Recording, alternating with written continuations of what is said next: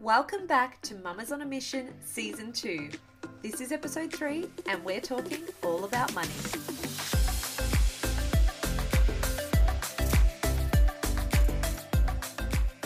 Firstly, I'm Holly, hey, and I'm the Chief Mama of Motherhood Melbourne. I love sharing Melbourne mums' stories and their missions to help others. I hope you listen to this podcast and feel entertained, inspired, and informed. Thank you so much for the kind feedback so far. And if you're an avid listener, I'd really appreciate you taking the time to write a review on Apple Podcasts or wherever you're tuning in from. Also, it would be so fab if you could let your mama friends know that there's a podcast specifically for Melbourne mums. Send them a text, DM, or tag them in a Motherhood Melbourne social media post. Please help me get the word out that there are Melbourne mums doing incredible things. Thank you. Okay, let's move on to today's topic and guest. Joining us is Keren Batsilis, financial advisor from Your Life and Money Matters, an authorized representative of Avalon FS. I just want you to know that anything that Keren talks about is of general nature and not to be used as personal advice. In this episode, we dive into financial considerations that we as mums should focus on when we're having a career pause, such as mat leave, or if making the decision to not return to work. We also chat about what to do to ensure we're not financially vulnerable should any unexpected circumstances occur, such as the loss of a partner or breakdown of a relationship. Of course, we chat about the B word, budgeting. There's a tip or two in there that can help you with your family budget. We also talk about motherhood and super and the misconceptions that we often have. I don't want to give everything away, but I can tell you that this chat with Keren from Your Life and Money Matters had me buzzing and putting on my action-taking pants. So, we're going to start with Keren telling us about her background. Let's meet Keren. I've worked in financial services for over 15 years in various roles, but I've been a financial advisor for over 6 years. So I've worked for a couple of other firms as a financial advisor, getting lots of experience, seeing different ways of doing things. And then, last year, it seemed like a really good time. I was working part-time. I was pregnant with my second child, and what's the perfect time to start a business? That seemed like the perfect time. So that's what I did. I think something that was sort of in the back of my mind for a while. It just seemed like, yep, now's the time when you've got a million other things going on to start Your Life and Money Matters. Yes, absolutely. And I guess sometimes people think, when they think of financial advisors, it's not the same as an accountant. Yeah, exactly. Very different things that we can cover. There's a little bit of overlap, and I love to work with accountants for my clients so we can complement each other. But yeah, we definitely cover different things. Accountants can't give specific personal financial advice, but they give really great tax advice and tax strategies and that sort of thing. So we work really well together. Awesome. Thank you so much for clearing that up. So I'd love to know now, can you tell us more about what Your Life and Money Matters is? Who is it that you're trying to help, and why did you really start it? So Your Life and Money Matters is a firm that delivers financial advice for women, couples and families, really for younger people. So I'm looking to deal with people generally under the age of 45, and my focus is to help those people live the life that they want with the money they have available to them. So I think there's this misconception that financial advice is for people that are older and trying to retire, or people that have money already. But how are you meant to get money if you don't have any strategies in place? And, so that's sort of why I wanted to set it up. And in particular, I wanted to empower women to be involved or take the lead about their personal finances. So whether they're a single woman in a couple or in a family, where a lot of women deal with a lot of the expenses, but maybe not the whole picture. So I think I just really wanted to work with women and families and help them know their finances and really be able to achieve their dreams and goals that they have for themselves and also for their family. So I didn't really set out to become a financial advisor when I was working, but is one of those things that I worked in the industry. My dad's a financial advisor, and I sort of came to this realization that I know all this stuff that my friends don't know. And I didn't realize that they didn't know until they started asking questions. And I was like, I have this knowledge just because of the way I was brought up, and other people don't have this. So that sort of got to me. I was like, I want to share this with young people and women, and they should have this knowledge too. So that's sort of where I guess the wheels started turning. And then I worked for a business that dealt with young people. I'm like, so you can deliver advice to younger people. And that's where I just really started to think how I could do that and who I wanted to work with. And it just made sense for me to work with people like me, like women and families, that I really understand, I guess, their trigger points, and can help them get on top of their finances and, do all the cool stuff they want to do. Yeah. I love that. I love that you address that misconception that financial advisors are only for older people or people with lots of money, because it is something that you think, well, why would I go see them? I have no money. Yeah, exactly. Yeah, but you can teach them like strategies and give them advice on, how to actually acquire more wealth or what to do with what you actually already have. Yeah, exactly. And that's so important, like what you can do with what you have, because everyone can do something, whether you're earning, a small amount of money, a large amount of money. That's also really depends on your mindset as to what's a small amount and a large amount. So everyone has the ability to do something and put strategies in place to work towards the life they want. And it's just about getting a bit of help in doing that. Yeah, absolutely. So I'd love today to talk about mums in particular. So what are some of the financial considerations we should focus on when we're either having a career pause or deciding not to return to work at all? So how can we ensure we're not put in financial vulnerable positions if our circumstances change abruptly?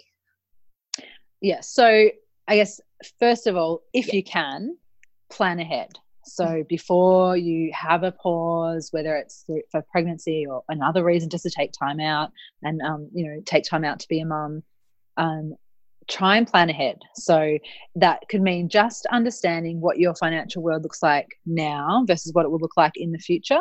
I think that's really important if you can plan ahead, because you can prepare yourself. And that's not just about preparing yourself financially by saving some money, but also mentally, like, hey, my world's going to change in ways you can't imagine becoming a mum, but also like day-to-day stuff that you wouldn't even consider. So if you can plan ahead, be ready for those changes, they still might not be exactly what you think they're going to be, but you're prepared for something different. And so part of that, if you can plan ahead, is having some savings to fall back on that you can easily access if you need them when things do go a little bit wrong, or, say you're down to one wage or a lower wage, whatever it is, and the washing machine breaks, like suddenly you've got to buy a new washing machine. Yeah. Like, you need to, and you cannot do without a washing machine. No, you cannot, especially when you become a mum, your laundry triples overnight. Exactly. So having this sort of savings account to fall back on makes those things not a big deal. So you can continue focusing on being a mum and doing what you need to do, and not worry about, oh my gosh, this thing, and now I've got to find the money, because you've saved a bit and you've got your backup plan there in a bit of a savings buffer. So that's one of the things I think is really important. I mean, it's important for everyone, but particularly when you're going to have a big change in your life through a career pause or whatever it may be, just to have that, because it's one less thing you have to worry about, having access to funds that are readily available, and everyone can put a little bit aside to work towards that. Yeah, that's a great point. So savings buffer. Yeah, a savings buffer. So it'd be great to have that beforehand. And as I said, if you can know where you're at and how that's going to change as well, so you just can be prepared. And then, not being financially vulnerable, it's really hard, especially like if you're in a couple or a family and you're having time out from the workforce. So it feels like you're not bringing money in, right?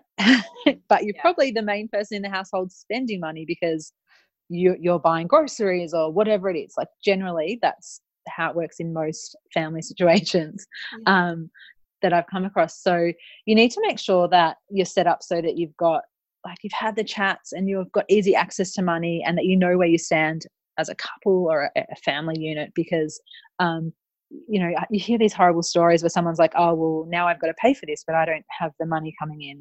And so you just want to know, as a partnership, like where, how the money is going to be spent, and where it's coming from. So again, you can go out and do the things day to day that you need to do. And then there are other things that get, I guess, a bit more into the nitty gritty of financial advice, like personal insurances. So, if you've got your cash buffer set up, you can take care of stuff that happens as it pops up. But if something happens like really unexpected, like a serious illness or injury to you or your partner, personal insurances can come into play in that situation. So ideally, you're reviewing them before you're having time out, and have the right insurance in place so that you can claim on those, and they can provide for you in those really horrible situations, but situations that unfortunately do occur when you least expect it. Yeah. And there's sort of the main two ways, I guess, to prepare is have access to cash and have a look at what personal insurances you can have in place for when the really bad stuff happens, if it happens. Isn't it amazing before kids when you get those phone calls, the telemarketers that are about, insurance, if you hurt yourself, and you're like, I'm not interested. And then all of a sudden you have a kid and you're like, oh, actually, I need to be interested. What was that you were saying? Exactly. What is that? What do I need? Like, how do we do this? How do we do this? Yeah. It just seems like it's so unsexy almost, like beforehand. Yeah. I'm not in that frame of mind. I'm fine. I'm invincible. Nothing will happen to me. But then all of a sudden you realize if something happens to me, like that, it's not a great situation, obviously, especially when you've got kids and you're looking after them. So that's such a great point to think about, because no one says that, oh, you're going on mat leave, have you thought about this? Yeah. It's not a conversation that you really have. Yeah, exactly. And then they're not things that people like widely talk about. And, they're really important things that if you just give some consideration to, then you know what your plan is as well. So it's all about having those things in place. So when you are at your most vulnerable, you've already got the building blocks in place. It's not a scrabble to put things together. Like, what's going on and you've got that sort of foundation in place. Yeah. And I really love that thing you said about having that conversation with your partner about how the finances are divided, or sort of like the way you perceive the money that's coming in, because like you said, perhaps the mum is the one who is taking care of the child full time, but obviously not bringing in income, but they're running the whole household. So having access to money and how you're viewing money. So if your partner is the one bringing all the income in, that doesn't make it his or her money. Yeah, exactly. So it's really about because in my family, we're all joint, we're all in, everything is shared, because that's just how we've set up. But not all families and partnerships are like that, which is fine. But you just need to know how it's going to go when one of you isn't working and bringing in the income. Yeah. And I actually remember seeing in a one of those sort of mum Facebook groups where a woman asked that. She said, I'm pregnant. I'm obviously going to be taking mat leave, but how am I going to contribute half the money to the mortgage? And everyone was just like in a tears going, what do you mean? Like your partner pays the mortgage if you're looking after the child. But, obviously that wasn't their situation. I don't jump on and like make any comments, but same, I was thinking that I was like, oh my goodness, this poor woman, like, she's thinking she has to stay at home and look after a child, but then she's not sure how she's going to contribute to half the finances in the house. Yeah. And it's a really tough one, but it can be so easily avoided by having those conversations up front. Yeah. And working out what's right for your world. Absolutely. Yeah. Oh my goodness. Okay. So there's so many great things we're going to be talking about. And this is one that I am really excited about. Like my nerd alert is going on right now, because we're going to talk about word budgets. Yeah. So it's obviously an area that you help people with, and it's something that people always, want to get better at. And it's definitely a skill. It's not something, like you said, you were taught probably really good habits as a child, whereas some people don't have that if their parents were never taught how to budget. So what are you seeing then? What are some of the common mistakes people are making when budgeting? Well, first off, they're not budgeting. Budget is seen a bit of a dirty word, and it's sometimes seen for people that don't have very much money. which I think is ridiculous. I think everyone should work to some sort of budget, so that they know that they're not spending more than what's coming in. Yeah. It's sort of that simple, right? And the mistakes that I see aside from that is where people they try really hard to scrimp and save and not spend too much money. So they're sort of developing these great sort of mindful habits around how they're spending, but they don't have any strategy in place or any savings or sort of a clear plan of what they're doing. So they're trying to save, but they're not actually getting money into their savings because all they're doing is trying to spend less. Okay. And what you sort of see is so they're trying, and then they realize, oh my God, I'm always trying to buy the cheapest thing or stuff on sale, but I'm not getting anywhere because they don't have a plan for what they do with the money that they've saved. So it just gets eaten up somewhere else. Yeah. And then they are like, that's it. I can't deal with this anymore. I'm going to go buy something crazy. Whatever it is that this ridiculous candle or these crazy shoes, because I'm sick of it. I never have money for myself and I am not getting anywhere saving. And so they sort of have this binge behavior. Yeah. And it's so frustrating because they're trying to do the right thing, but they don't have the complete strategy in place to actually make the most of it. So that's a big one because it can be really disheartening when you are trying to save and cut back, that then you're not getting anywhere. Yeah. And a similar one is when people do their budget and they make a super strict budget and they're like, this is how much we're spending and we're going to save this much. And it's just too strict and you can't stick to it. It's like, working out and eating well. We all know what we should do. And you try and go really hard and eat really well. And then by the end of the day, you're like, oh my God, I just need to eat a block of chocolate now because I can't do this anymore. It's not sustainable. And it's the same with money.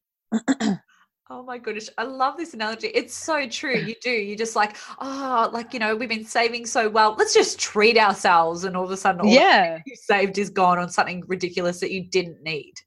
Yeah. Didn't really even actually want. Yeah. Yeah. It's just this feeling. Oh my goodness. So that's so true about those budgeting mistakes. So what's one tip then that can help mums create a family budget? Or their own budget, whatever they want to do. Yeah, cool. So I've got a few tips because I love it. Go. I'm really passionate about this, and I think it can be really the key to getting ahead is doing this stuff right. Okay. So first of all, is when you are going to do a budget, is actually looking at how you have been spending. So put a bit of time in and look at where you have been spending money. And also look at what your bills actually are. So a lot of people are like, I'm going to do a budget and this is how much I should spend, and it's not real. So you really need to sit down, take the time to base it on real information, because then you can start making decisions like, okay, well, I've been spending that much on groceries and that's fine because that's how much we need to spend. There's no point cutting back in an area that you need to spend in. Yeah. But I've been spending this much on takeaway and that is too much, so I'm prepared to cut that back. And so it gives you that real power to make good decisions when you're doing the budget, when you're using real information. And doing actual budgets is something we do for clients because they don't want to do it. So we actually can do all this work for them. But, there is a lot to be said for doing it yourself and really knowing what's going on and making good choices about what's in your budget. So that's sort of my big tip, is base your budget on real data. And there are some apps out there that can help you do that. There's also a budget guide on the ASIC Money Smart website. Yeah. And most banks these days, you can actually download your statements into an Excel file. So you can actually have that real information, at hand to go, okay, where are we spending money? So then some of my other tips is a bit of a weird one, but it's trying to make it more positive. So plan to spend money. So once you've got this budget, you can actually decide where you want to spend the money that you have coming in. And this is what's important when I say your life and money matters is about living the life you want. It's actually about saying, well, this is what we've got to spend. How are we going to spend it? And making sure that the spending you're doing is on stuff that is important to you. So, you know what? You need to buy clothes. So how much are you going to spend on clothes for yourself? Don't forget yourself. It's not just about the kids' clothes. Yes. For yourself, for the kids, for the family, are you going to have a night out every so often and put money aside for that? Buying gifts for family members and friends, and make sure you've put money like that in your budget. And kids' activities, instead of just going, I'm just going to do this and we're going to make it work. Like, put it into your budget, plan to spend on those things because you know you're going to get value out of them, or you know that you need them. And so that's a really integral part of when you're doing your budget, is planning to spend money. It's okay to spend money. Just, you've got to do it in the right way. I love this. Does that make sense? Absolutely. Absolutely. So just recapping. So the first one is knowing what you're spending your money on. And then the next one is planning what you're going to spend it on. So actually knowing that. Yeah. And having it align with your values. Yes. Yeah, exactly. Yeah. So if you value experiences, then you might say, okay, well, we love to go out every Sunday as a family and go somewhere, you know, and there'll be food and we'll be doing an activity. Well, then, you know, you need to put money aside for that rather than going, oh, we're not going out anymore. Yeah, exactly. Yeah. And then have a structured approach. So once you know where you want to spend money, like, structure your bank accounts to make that work for you. So have a bank account that's for bills, have a bank account that's for the everyday stuff that you need, your food, your petrol, that sort of thing. You know, maybe have a savings account specifically for holidays or for, you know, family spending, like outings or date nights. Like, have that sort of structured approach so you know where the money is that you can spend. You know, no one is amazing at sticking to a budget if you just say, just spend this much. But if you have the right money available in the right spot, then you know really clearly and visibly what you can spend.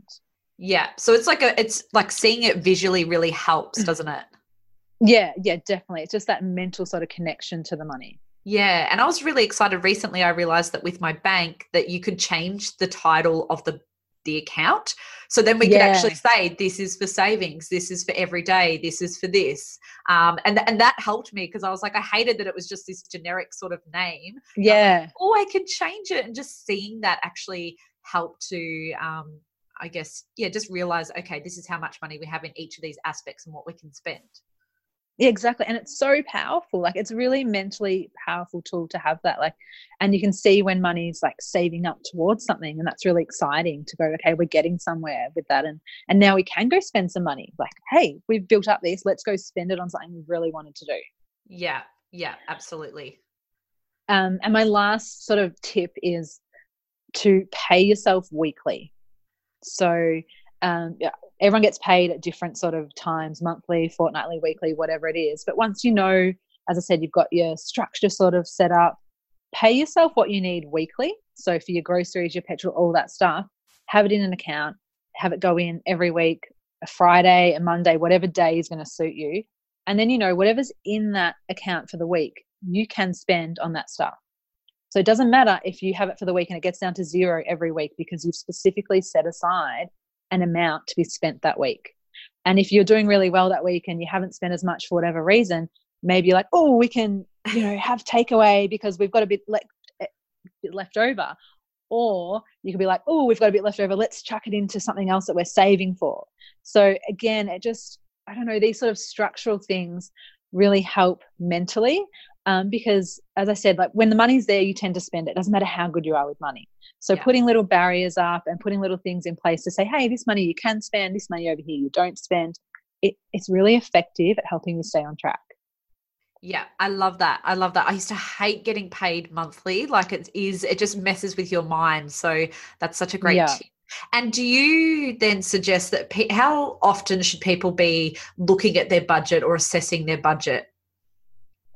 Look, in an ideal world, you'd have little monthly check-ins, just to see how you're going against what you've set. At least sort of quarterly have a check-in, and a total review, like annually at the longest, like just everything, you're having a look at how you've spent for the year, what you said you were going to spend. Again, there are some great tracking apps and that sort of thing that can actually tell you how you're going regularly. You don't want to check in on it too much either. So I wouldn't check on it more than monthly. But a nice little monthly check-in to see how you're tracking. But you've always got lumpy things in terms of bills. So, you know, sometimes you'll pay something an annual bill, and so it's going to cause lumpiness. So that's why, you know, monthly or quarterly to see how you're tracking and if you need to make any tweaks, and a big overhaul at least annually. Yeah, those pesky bills. I never want to go to my mailbox. I know. I was like, it's never good news. Why doesn't anyone send me a nice letter once in a while? And it's always when you think you're like, yes, I'm doing so well right now. And then it's like, oh, we've got rego due or like whatever it is. Yeah, absolutely. I've done a massive overhaul just recently with all our finances. Like I sat down, I was like, yeah, and same.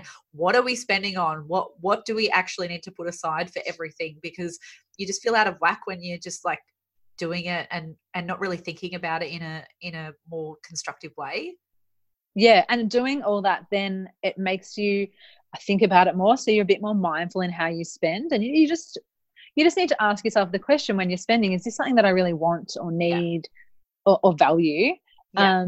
Quick little chat in your head, and then you know that you're making the right decisions like all the time, and then that breeds like really good habits. And so then you do it without even thinking, and then next thing you know, you don't miss out on anything. You've got everything that you want, and you're still able to save and do all those other things. Yeah, absolutely. I love all these tips. Was there anything else? I think they're my key ones. They're your key ones, from time to time, like I post things on Instagram and Facebook, just like tips that might help. So, whenever I think of something, I'm like, oh, we should do that too. And I put that out there for other people to see. Awesome. So people can follow along to get some more. I hope you're enjoying this episode. I'd love to take a minute to tell you about my podcast partner. Whilst today's sponsor is on topic, they are not affiliated with my guest, Karen. Verve Super is Australia's first ethical superannuation fund for women, led by women.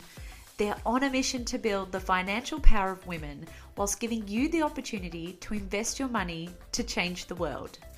When you go on parental leave or decide to take a career pause, what happens to your super? There's nothing going in, but there's usually hefty fees taking your money out. Verve Super supports parents with their parental fee freeze, where the fixed fee is waived while you take parental leave. They even have zero fixed fees for members with a balance of less than $5,000. Also, they offer free financial coaching so you can get savvy in areas such as saving, money management, and investing. Now, mamas, have you ever looked into what your super money is being invested into? Many major super funds are investing your retirement money in weapons, tobacco, gambling, and fossil fuels. Well, that's just not going to fly at Verve Super. They ensure that your money is ethically invested in companies that have a positive impact on the world, such as renewables, healthcare, and sustainable production. To create a better future for your finances, your family, and the world, visit vervesuper.com.au. I want to talk now. Let's dive into something that also can sometimes seem really unsexy because it feels like it's so in the future. But let's talk about superannuation. Because first of all, let's talk about how does motherhood affect our super? What are you finding? Well, just being female is worse off for your super generally. So you've got the wage gap, which it's at an all-time low at the moment, 14.1%, but it's still a pretty significant gap. And because the super that goes into your account is a percentage based on what your income is, so as a female, you've generally got less going into super. And so that's just being female without even being a mum. You've got that. And then becoming a mum, most women take time out. So whether it's, months, years, whatever it is, and then often return to part-time work. And again, having time out, depending on what your maternity leave entitlements are, you may have far lower amounts going into your super or even none for a period of time for however long you are out of the workforce. So there's that. So, and then, of course, returning back to work part-time. So then that percentage amount that is paid on your salary is lower because you're part-time. So you've got less going into super. And then I was looking at some data. So the ABS data shows that 34.8% of business owner managers are female, which is amazing. And small business owners in Australia. So that's really exciting. But small business owners are notoriously bad at paying themselves super. And especially in those early years where you're just trying to make it work. So all of these things really mean you've got less going into super. or a period of time where your super account is actually not doing much at all, but you've still got fees on the account, and you've potentially got things like money coming out for insurance on the account, which are all reasonable. Of course, there's services that are provided, products that are provided, so you have to pay a fee for that, but you've got nothing going in or very little going in and fees coming out. So your balance can actually dwindle over time because of that. So that's really like the biggest impact that motherhood does have on your superannuation, is a lower balance. And the less that goes in the early years has a really huge effect in the later years. So like if you think compounding interest and all of that, it's really the time that the money is in there, and the having money going regularly is what the power of having super there for you later in life. So if you don't have those factors working in your favor, then you're just so far behind, and it's so hard to catch up. Yeah, this is so interesting. And so what are some of the misconceptions mums have about super? And I love that you touched on that point about a lot of mums becoming small to medium business owners. So interesting to see, what are some of the misconceptions? So big ones are that super is like it's you're never going to be able to access it. It's not your money. So that's how this mindset that people have. And like, I'm here to tell you that money in super is your money. That is, when you have been working for someone else, that is part of your salary package. So, but it's so common, like, oh, it's not really mine, I'm not going to think about it. Or it doesn't matter, I'll think about that later. And as I just said, all those reasons, it's actually really important that you give it some attention now. It's not going to be your whole focus, but it is important now. But people think, oh, I can deal with that later and it will be fine. Well, it actually is not going to be fine if you don't worry about it until later. And the other thing is that super, it's a bad investment. So I hear this a lot. Oh, super, it's a really bad investment. And the thing about super is it in itself, it's not an investment. So superannuation is a structure set up to help us have funds for retirement, but it's definitely just a structure. And within that structure, you can have all sorts of investments depending on the product that you have or the way your super is set up. But it's so common. People are like, oh, well, it's a bad investment. I'm like, well, actually, if you are so worried about investing, you could have all of your super in cash. So it's actually, you can have it in shares, you can have it in property, you can have it in all different things. But people just think, because of all the hype in the media, and they see it going down and it's going to have this effect, they're just like, oh no, super's a bad investment. But it's not an investment in itself. It's simply a structure for which to save for retirement. So they're sort of the key ones that you hear, like it's not mine, it's not a good investment, and I'm never going to be able to really use it, so I won't worry about it. Yeah. And I think because like it's not really explained to you when you open your super account, because it's usually when you have your first job and you're sort of just given one and you're 49 months, and at that time you're like, I don't care about super. So but even then you don't know any information. Like, you're not going to sit there and read that big long document about what it is and where your money's going. Yeah, exactly. Like, you just literally sign a form and then bang, you've got this super account and you see that money goes in there, but you have no idea what it's for. Yes. Definitely the education around that has gotten a lot better.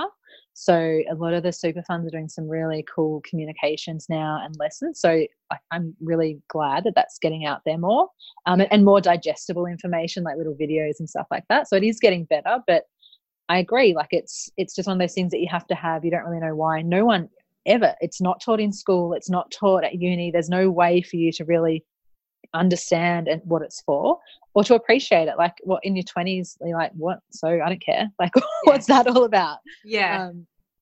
That there should be more of a focus at some point to be like, this is what it's for, and this is why it's yours, and this is how you can make it work for you. Yeah.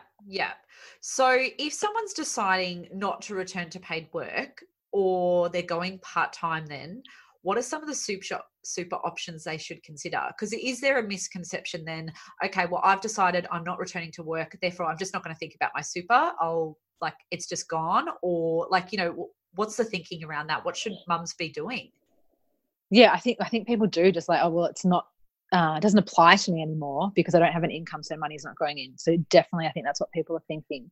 But what you can be doing is, depending on your situation, so you can actually make contributions to super. So there is what your employer will put in, but as an individual, you can actually put money into super if you wanted to do that.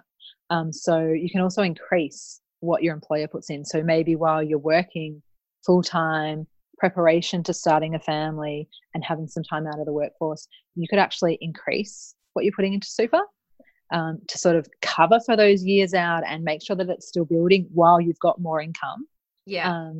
So that's, you can do things like that in order to prepare. The other thing I do is check your super. Like, do you still have 3 or 5 accounts? Make sure you've just got one account working for you. And what are the fees on that account? So it becomes, if you aren't going to have money going in, it becomes really important to be really fee conscious and make sure you know what you're getting for that fee.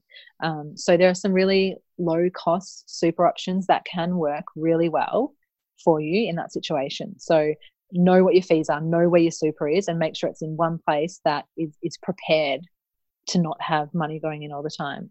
Check if you need all that insurance that's in there. There's a good chance you do, but make sure that you do. Like, make sure that's a conscious decision rather than something that's just coming out of it. Yeah. Yeah. And then the other thing is, sorry. No, I was just going to say, so if you decided you're not returning to work and you're just not thinking about that at all, you don't know if you'll go back. Maybe you want to wait till your kids are in primary school, or you might not even want to. As a mum, if you're not doing any paid work or not even intending to go back, can you still be putting those personal contributions into your super? Yeah, so there's still ways you can contribute to super. So you can still put money in. So you can put family money into super because that could be part of your family strategy. Yeah. You can, there's a number of ways. You can actually look on the ATO website. They talk through all the different types of contributions you can make. And for some contributions, the government actually will put money in for you as well. So like, get across that stuff and free money. Like, free money. Where do we get this? Sign up. Have a look on the ATO website, see what might apply to your situation.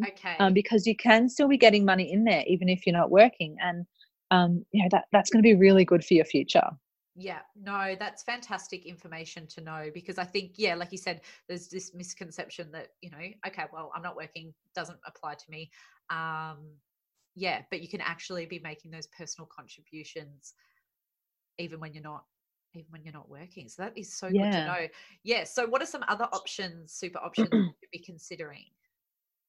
I think they're really like the key ones. So knowing, what super you have, what fees are on the account, making sure that it's an account that's right for you, and know that you can put money in and how to put money in, and look at the most effective ways to put money into super, and to see if you're in a position that you can take advantage of those government contributions as well. Yeah. Now, I saw something recently, and I don't know if it's true, because I just clicked on an article. It was sort of, shared in a group, and it was about inactive accounts. So accounts where there's just no contribution going for a particular period of time. I don't quote me on it, but I think it said 18 months. And I freaked out because I was like, oh my gosh, my child's 18 months old. So if there's no contributions going in there for over a period of time, is there a new sort of legislation or something that's come in about what happens to those accounts that are sitting there without contributions? So the main one at the moment, and there has been some legislation passed, and it's actually really well-intended legislation, right? So they want to make sure that accounts aren't getting eaten up by fees. So one of the main ones, and it actually is going to start having an effect on Monday, the 1st of July, is one of the things is if you've haven't had a contribution, I think it's actually 16 months, and you've got insurance in your superannuation account, they will cancel your insurance unless you've opted to keep it. Right. So that's a pretty important one to be aware of. And it's not that as of 1 July, they'll necessarily cancel it. It's from that time period, they'll start to review the accounts. And if they've been inactive for that period of time, they'll cancel your insurance. So the super funds actually don't really want to do that, but that's the legislation. So they have to. So they are going to be right on top of it because they're going to be in trouble if they don't go ahead and do that. So that's one to be really mindful of. A lot of people are like, insurance is just eating up my fees anyway. That's fine. and maybe it is, but unless you've actually reviewed your situation and made that decision, you don't want something to be cancelled that you may not be able to get again. So that's one of the big things that's happening right now. And if it's something that you've sort of realized down the track that may have happened to you, it's you can still contact the super fund and ask them if there's anything you can do about it. So I guess that's another thing, getting in touch with your account and knowing what's going on is a big one. So that's a big change. If it's been inactive for 16 months and your balance is under $6,000 in that account, so it could mean that you have several accounts, they're all under $6,000, they'll be transferred to the ATO and become an inactive account. Again, that is just so that you are not having fees still coming out. And so you're not going to have fees. So that's why they're going to do that. So that's not really a terrible thing. But can people access that money again? Or is it gone? If they've got under 6,000, it goes to the ATO. No, they don't get to keep it. So you should be able to see by logging into like MyGov and that sort of thing, and then linking your ATO account to see if you're in that position, and then be able to reclaim those accounts. So it's not like, hey, we're taking your money. It's actually there to protect you and make sure that what you have doesn't disappear. Yeah. So ideally you don't want it to happen because it's probably going to be a bit of paperwork and sorting through. But it is definitely a protection mechanism, and you're not losing that money. But the issue is some people might have a small account that they haven't had a contribution go into. They might have it for a reason as well as another account. There can be strategies where you have that. So that's why it's really important to be on top of these changes, know what's going on, because it may be really bad for you personally because of what you've got set up for it to be moved to the ATO. So again, you just got to be connected with your super, and then these things don't come as a shock. If you know what's going on, they're not going to be a shock to you. Yeah. It seems to be the last email that you open. Like, you're sort of like, oh, my super's emailing me. Like, you don't even open it half the time because you're like, I don't understand this information. Or, like you said, it's not presented in a really easily sort of digested way. So what I got out of that article was that they've probably sent you emails about this, but you haven't opened them because you're like, oh yeah, it's in the future, it's not relevant, blah, blah, blah. So we need to actually be like, okay, there's important information. If our super's trying to get in contact, we should be looking at this stuff. Yeah. And I think most super funds are pretty good. They're not like sending you information all the time. No. So most of them will send you a couple of statements a year and important communication. So when they are contacting you, it's usually for a good reason. Like, they're not really spammy. No. I haven't seen it. I've come across lots of different super funds and they're not just sending you stuff for the fun of it. So if they're communicating with you, it's important. So do have a look at what they've got to say. This one about the insurance is a huge one. I've got clients, that I'm trying to help them connect with the accounts that they don't know where they are, because I'm like, you need to be across this. What happens a lot is the super funds will have old addresses. So people aren't even getting these communications because they don't know where their super is. So they're not even going to get the warnings or the knowledge that their account's going to be moved to the ATO because they just don't even have their details up to date with their super fund. Or they probably have an old Hotmail address attached to it. Yeah, exactly. Yeah. We love all those. And do you think it's worth also sitting down with your partner to have a look at how their super's set up and things like that? Because I guess, if something happens to our partners, then we want to know. Because I remember for so long, when you start your super account, it says, who do you want to give your money to? Like, if you happen to pass away or whatever. And of course, at that time, you put down your parents because that's who you know. And for so long, I remember with my husband saying, you need to change it. Like, you need to put me in there. But I did need to say that to him so often until he finally did that. I'm sure because we're married, things would be different. But, like having a look and chatting to your partner about their super would be important too. Yeah, definitely. Oh my gosh, so many times I come across people and, they've been together for a really long time and it'll be, their parents or a sibling or like they've got something like really random as their beneficiary. I'm like, is this intentional? Is this how you want this? They're like, oh, I don't know. I filled out a form ages ago. Yeah. So yeah, definitely. I think this is like what I want to really get through to people is that your whole financial world, if you're in a partnership, you're in a family, I'm not saying you have to share everything because everyone's got their own way of doing things, but you need to know what's going on with each other. because if something happens to one of you, you need to be able to know where the money is, or what's going to happen. What are the repercussions of that financially? So really, again, being prepared, knowing what each other has, making strategies together is going to get you both into a better place than just you both sort of having, oh, this is mine and I'm not going to let you know what's going on here. Yes. It's really important. And it might be that I've seen people say, well, actually, it's not my partner that's going to get my super, it's going to be my kids. So it could be things like that. It doesn't have to be the partner, but I think they're decisions you need to make together. Yeah, absolutely. And this topic's really important to me because I've seen with my mum who's gone through this when my dad passed away, and they had quite, I guess, for their time, a very traditional relationship where my dad earned the money and he just looked after everything. And, she was oblivious to it. And so when he passed, she didn't even know how to access their bank accounts. Yeah. And I saw that situation and freaked out and thought, oh my gosh, this is horrible. How do you not know your bank account details? How do you not know, if he had a loan here or what was going on with anything? And just even trying to navigate that whole getting access to his super for her was quite a really difficult task. And at that point, a family member's passed away, so it's already an emotional situation, but you realize how heavily one person kind of can, I guess, control finances, can have a really big impact if they're suddenly out of the picture. So for me, that really, I guess, knocked me about to say, okay, I need to be in charge of my finances and I need to make sure that we're both on board with this. But haven't been, you know what? I think my husband, we probably do need to sit down because I feel like it'd be the opposite situation where he just wouldn't know anything. Yeah, exactly. Yeah, or where to go or who to contact. He doesn't even know how to pay bills sometimes. He's like, here, pay this. I'm like, no, you can pay it. It's fine. You don't do it. Yeah, that's like in my house. I'm like, you used the wrong card. I've told you, this is how we do it. But I think it is with everything in a household, right? You sort of delegate because you can't both be doing it all. So one person sort of naturally will do the financial stuff. And then, other people, they're good at other things, so they do that. But with the money, it's important to have a little meeting or have, both be across it. So I'm definitely not saying you both need to know the nitty gritty of it.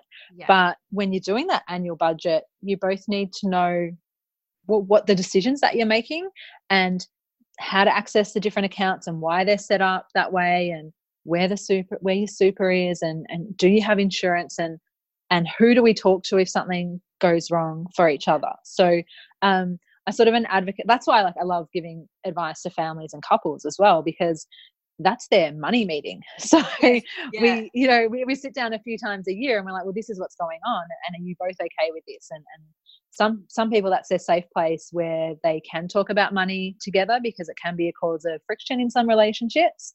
But otherwise, I think you need to have your little check-in. So my household's very much the same. I take care of all that because that's my thing.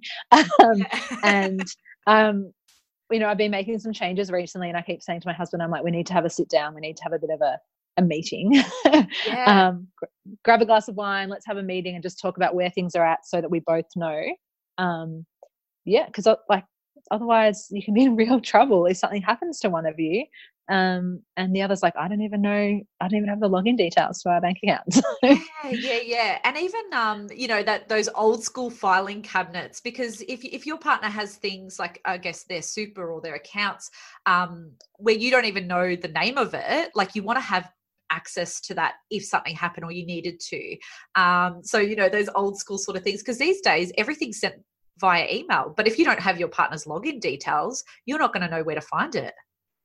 Yeah, exactly. So a couple of things that I think are important for that is having a little folder of the really important stuff. So things like your will, that's another big important thing. Will, power of attorney, those documents, insurance papers, maybe a super statement, and just having one little folder with the important stuff. The other thing, we have a joint online filing system. So all that stuff goes in there for us that we both have access to. Yeah. And also now there's lots of different ways you can save passwords and then share those passwords with other people online. So we've recently implemented that so that we can access all of each other's accounts, like bank accounts, and MyGov, like all those sort of things. We can access each other's, but not necessarily actually don't need to know the password. Like you can just actually grant them access through these online tools. So, and they're very secure type tools, but there's quite a few around now. And I'm finding that that's a really good way to both have access to that information and also think about if something happens to both of you, who else might need access, right? Yeah. Like, so, they're definitely changing the way that we store this information and give other people access. But with the sort of online digital world, we need to start thinking about more modern ways we can do that.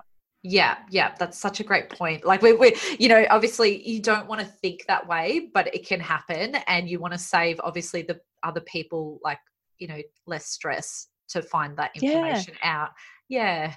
Yeah, well, like you said, like helping your mum navigate all of that, you're going through a really emotionally distressing time, and you don't want to waste that time on looking for papers and trying to find a trail, and then like doing things like convincing a bank that someone's passed away. I know that was really difficult, and because I was speaking on behalf of her, but also she needed to be the person speaking to them, but she got frazzled and upset, and like it was really, really, like I remember it being very dramatic. So I was like, I'm not going through this again. This is horrible.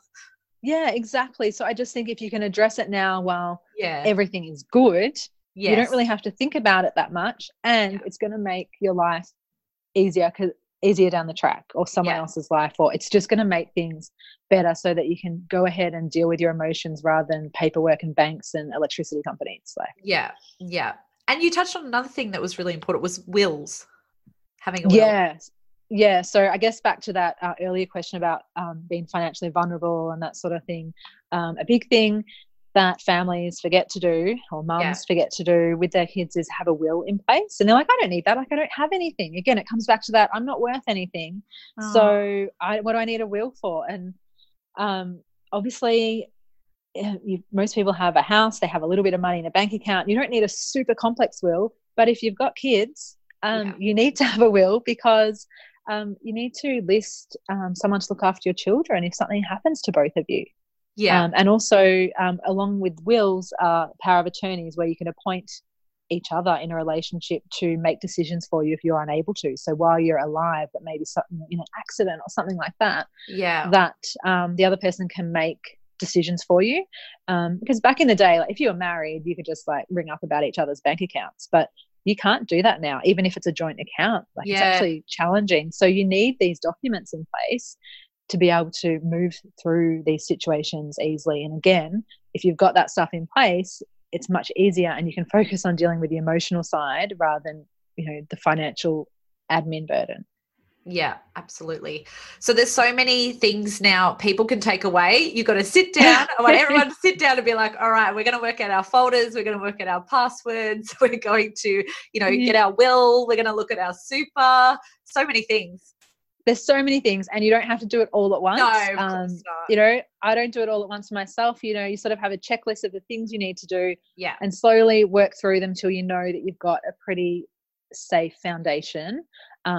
One, for like doing the cool stuff. Like, don't forget, it's about doing the fun stuff and living the life that you want to live. So you want to have the plans in place for that, but also the foundation in place for if something does go wrong, you've got that other side sorted as well, and you're as prepared as you can be for when something happens. Absolutely. I love this. So much homework. I'm going to have to come back and take notes. I love it. Thank you. It's been really interesting hearing about what you do and how you help women. And again, I'm still blown by that thing of how you said that financial advisor is for people who, like, it's not just for rich people and not for old people. So I think that's really great. That's like one of the key takeaways that I hope people took away from this, that yes, whatever you have, whatever your financial situation, that, having someone like you, Karen, is so helpful, and it's great that you're accessible and you understand from a mum's point of view as well, because you're a mum of two. Yeah, and that's what's been so important about setting up this business and doing that, is working with people that I want to work with and that I know I can help. Like, I know I can make a big difference just to everyday mums and families by educating them and giving them the strategies to do what they want to do. Yeah, fantastic. So we might just shift gears a bit and talk about Yeah. motherhood because you are a mum of two young boys. How old are they? 3 and nearly 8 months. Wow. Yes, very young. And Yeah. so, yeah, life is fun. So Yeah, what's it's been, busy. yeah, very busy. So I'm a boy mama too. That's what I call myself. So what's been Yeah. your personal experience of motherhood? What are some of the challenges and the surprises you've had? Well, first off, I never really picture myself as a mum of boys. So that has been like a learning curve. Um, but I wouldn't have it any other way now, I guess, like most people, but like it's actually really cool. And I'm starting to see, I guess, learn a lot about a totally different side of things. Um, Biggest challenge is like that mum guilt that you have of juggling work and spending time with the kids and getting other things done is, you're always pulled in a different direction. And I don't think that there's any cure for that. Yeah. um, but I definitely think through being a mum, my patience has improved. And my tolerance for like people's behavior. So obviously, especially kids' behavior, but also people in general. When you've got a little toddler running around and they're having a meltdown, there's always a reason Yeah. that they're having that meltdown. And so I think that sort of started me to see, okay, there's a reason for everyone to be, usually behave in a bad way or not quite the way you would behave. Yeah. And so it's really sort of opened my eyes, generally, which is really amazing. Um, and having that fresh look at things as well. Like, when they say something really like simple comment and you're just like, yeah, like I haven't thought about it like that because you've got all your preconceptions built in now, but it sort of gives you a fresh view on things. So I guess they're the things I'm really surprises because you can't really prepare for that or know that it's going to be like that. And they're like really Yeah. enjoying that side of it. And definitely feeling more settled now, in our family and being a mum of boys and active and running around. Like it's a big surprise, but I'm really enjoying it. Yeah. Yeah. Don't you love when yeah, they look at things in such a fresh way? Like even, my son will open the curtains and be like, "Look at the stars. Like look up at the stars." And it's like, "Oh, like you don't do that." You know what I mean? Yeah. They're just so Yeah. fascinated by the things that we take for granted. Yeah. Yeah, exactly. My little boy said the other day, he's like, "Why do we have doors inside?" And I was like, and I went to answer, he goes, "No, inside. Why do we have doors inside?" Like he totally already knew why we had doors to get in. And I was like, it seems like a really stupid question, but I had to think about how I would answer that. Yeah. Because I was like, well, yeah, we have a lot of doors in our house. Why do we have so many doors? Yeah, why are we so divided?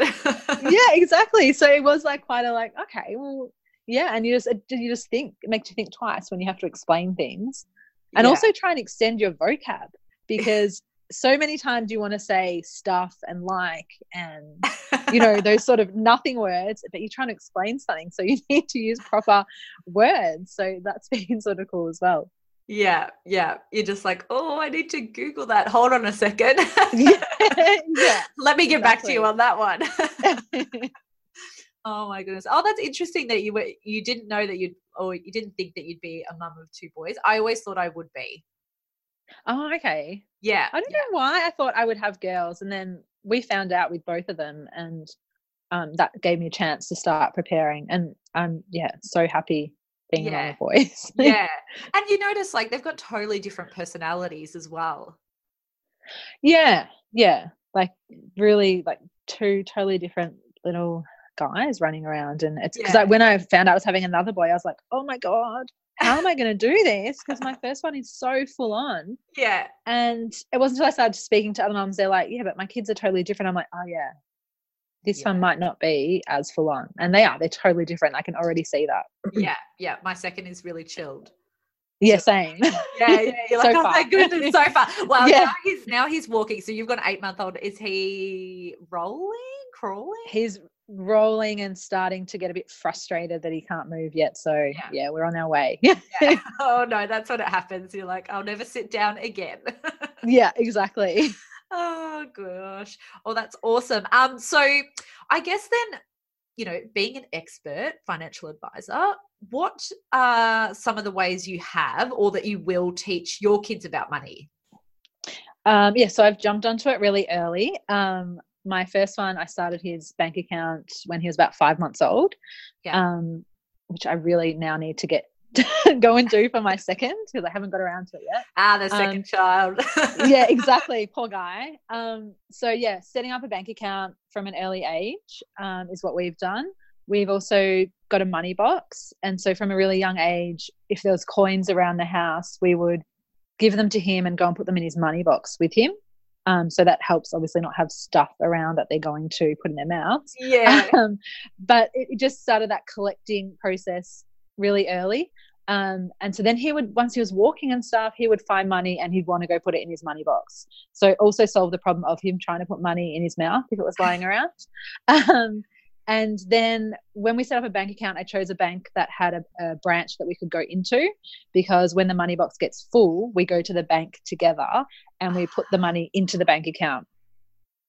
So for me, it was really important that we had that visual connection between actual money and how it gets into the bank and onto these cards that we just wave around, or phones that we pay for things with. So that's how I've addressed that for now. I think, as years go on, it might not be the right way because we'll have less and less money around. But for now, I think it's still relevant to make that connection between cash, the banks, and how you spend that money. So we've done that. So we've been to the bank a couple of times now and filled up, put the coins in the chute and seen them all go in, and then, now the money's in the bank account type thing. I have a transfer like $5 a month going into the bank account. So it doesn't have to be big, something really small. That also means I get the higher interest rate on this particular bank account. That's the way that you get it. Yeah. Let them see us using the cards or the phone to pay for things and letting them pay sometimes. Recently, I've given my eldest a little wallet. So if he finds some coins, or we give him some coins, he can put it in his money box or in his wallet. He can choose sometimes. And then last time he went to the shops with my husband, I said, let him take his wallet. And if he wants to buy something, he can buy something. And so they went to buy something and they'd forgotten his water bottle. So they were looking to buy a water bottle and a chocolate. Yeah. And they didn't have enough money for both. So he had to choose which he would buy. Oh, my goodness. I'm guessing which one he went with. Well, he chose the water because not because he's a healthy kid or anything like that. Let's be honest here. He was really fascinated because we don't have a lot of, store-bought water bottles at home. We've got our own water bottles. He was just fascinated by the style of bottle, so he really wanted that bottle. So he had to make that decision, and he came home and he was like, well, I've got my water, but I want a chocolate. So he was still not totally resolved with the idea, but it was really cool to get him to make that choice and use his money to buy something. So we're going to start doing more of that to get him his idea. And if we go buy things at the shops with him, like clothes, he doesn't get everything. He has to choose between things. What you can have one thing. What do you want? Or, we need to buy a t-shirt, but you only need one. Which one do you want most? So all those sort of conversations we're having. Yes. And when he says, where's daddy? Or daddy's at work, or mummy's doing some work. Why? Well, we need to work because we need to earn some money. We've got to pay for our house where we live. We've got to pay for our food. We need to pay for those things. So we have to work, and that's how we earn money. So we have those conversations and have had for a while as soon as that why question came in. Yeah. And the other thing that we've done is he actually got like a little bit of money when he was born from relatives. So that went into the bank account, but then into a share portfolio just for him. So I'm talking about couple $100, nothing crazy. But we set up a share account for him pretty early on. And again, I think I've got $50 a month going into that. So nothing major, just enough to keep it going. And so when he's old enough, we'll start talking about that with him and showing him. And, it's actually sort of got his name on it as an account. So again, I need to go back and do that for my second, but they're the sort of things that we're doing to educate about money, but also to be in a position when he's older to be like, yes, you're educated, but we've actually saved some money for you. So you can use that to, I don't know, whatever it might be. we can sort of hand that over to keep that education going or to use it for something in the future. Yeah. Oh, that's amazing. You've done so much and he's 3. Yeah, well, I guess that's sort of the stuff that you do when that's your jam. That's your life and your world. But I'd love to help other people do that. Like people are, what should I do? Should I start a bank account? I'm like, yeah, you can, but like interest rates are so bad for savers at the moment. Yeah. That, there's other ways that you can help that money grow and start that sort of education process as well. Because I think everyone thinks, oh, when I'm older, I'll buy a house, because that's what you do when you've got some money saved. Yes. But you actually need quite a lot of money saved to buy a house. So there are things you can do before you get to that point. So starting that education piece early around shares means that it's another thing that they can be comfortable with in the future when they're making choices about their own money. Yeah. Yeah. And when you're doing your work, are you working one-on-one with people? Because I feel like you should totally do an online course for mums. Yeah, at the moment I am working one-on-one with people. Yeah. I've done a few like presentations for like super funds, unis, that sort of thing, where education, like I love talking about this stuff, so I'm really happy for any forum where I can educate people about it and make it, because some people don't need the extra help, they're really good, they just need some guidelines, and that's cool. If I can give people that information and arm them with that information, I'm happy for them to do it themselves. That makes me excited. Yeah. And some people need extra help, and I'm there for that too. So, but no, I don't do any education stuff, but that would be cool to do in the future. Yes, definitely. I love all this. Thank you so much for, just giving us a bit of insight about how you're teaching your kids about money. I'm going to implement some of those tips. I love it. No problem. Happy to share. I think my child would definitely pick the chocolate. Like I know that hands down. He'd be like, water, who cares about that? I was so surprised as well, but it was definitely the bottle that I think tipped him over. Yeah. Something unique and fascinating. This is my favorite question. What's a random fun fact about you? So this is really bad. I couldn't think of a fun fact. And I turned to my husband. I was like, what's a fun fact about me? And he couldn't think of a fun fact either. So that was depressing. So I came up with an interesting fact. Okay. I do a lot of thinking in the shower. Okay. So not on purpose. And I always have. So it's not just since I've had kids, it's my only space. I get a minute to myself. But so I'll just be having a shower, and then all of a sudden things will pop into my head. So it'll be like ideas or solutions. And I'll be like, oh my God, that's it. Like that's totally it. So that's where that happens for me. And sometimes even like strategies for my clients will pop into my head. Like all of a sudden the dots will connect. I'll be like, yes, that's what we need to do. So I'm sorry if that freaks out any of my clients, but sometimes I might be thinking about their finances when I'm in the shower. No, that's great. I think there is somewhere where you can get, I don't know, obviously you can't write on it. There's something where you can record your ideas in the shower. I don't know what it is, but I am the same though. Like ideas pop into my head when I'm having a shower. It might be just that you're relaxing. That's when, all the good ideas come to you. Yeah. You're relaxing. You're not trying to do anything else. And so they just float in. I'm like, yep, that's exactly what we need to do. Or that's the solution, or this is a great idea. And it just happens for me there. Yeah. Fantastic. No, that is a fun fact. Your husband's wrong. And now just to finish up, if someone would love to get in touch with you and find out more information, where can they connect? So I'm on Instagram and Facebook at Your Life and Money Matters. So the full word and the word and. My website is www.yourlifeandmoneymatters.com.au. And my email is hello@ylmm.com.au. So happy to anyone to say hi, ask me questions, and also check out any tips and things that I'll put out there for you to use. Thanks a bunch for joining us. Let's chat further about this episode on Motherhood Melbourne, VC or Insta. For more info about my guest, the podcast, or my podcast partner, visit motherhoodmelbourne.com.au.